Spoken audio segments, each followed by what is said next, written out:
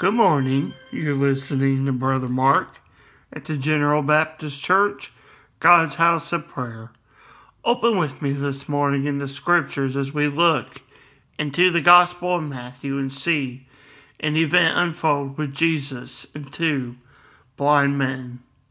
In the Gospel of Matthew, in the 9th chapter, looking in the 27th verse, we see the Gospel records, "And when Jesus departed thence, two blind men followed him, crying and saying, Thou Son of David, have mercy on us.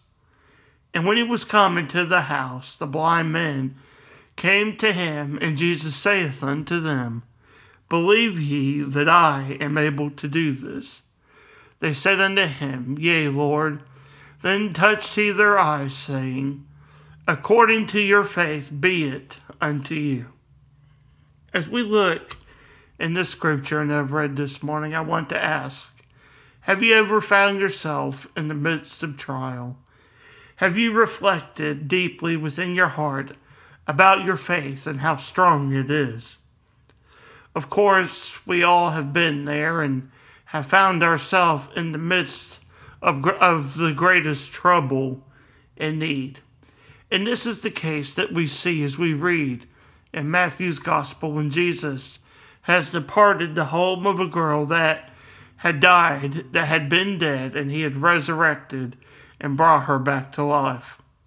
The Scriptures show us that when he departs, two blind men begin to follow after him, calling out to him, even begging for mercy and compassion. And they even acknowledge him for who he is as the Son of David and the Son of God.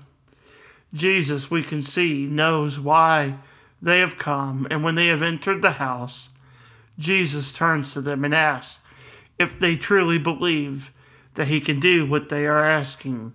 Do they truly believe that he can heal them and restore their sight? To which they reply, Yes, Lord.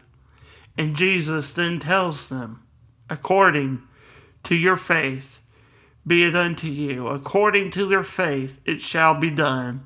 And they are healed. We can imagine as we read this text how these two men who had been blind had heard all the stories of Jesus, who he is and what he does. And within their hearts they know to go to him and they can be healed. The narrative in this text is seen throughout the Gospels when many people come to Jesus who are in need of healing and mercy. There are several things that you and I must learn as we read from this text in the Gospel. Just as the blind men saw their need and turned to Jesus for healing, we too must be mindful that Christ is the healer of all of our infirmities, of all of our sickness. We can simply come to Christ and seek his compassion and mercy. As Jesus asked the men of their faith, and if they truly believe that he can heal them, so Christ speaks to you and I today in the Spirit of God. And lastly, Jesus tells the two men, according to their faith, let it be done. There is great power in faith, and just as Jesus asked the men in that day, so he asks you and I in the Spirit, do we believe that he can heal us? Do we believe that he can deliver us from our infirmities, our illness, our bondage, and other troubles in life? Most of all, do we believe that he can restore and redeem us from our sin? And we must reflect in our hearts that we will be able to answer him, Yes, Lord. And when we do, we can be assured that just as he told the blind men, so he will say to us, According to your faith be it unto you.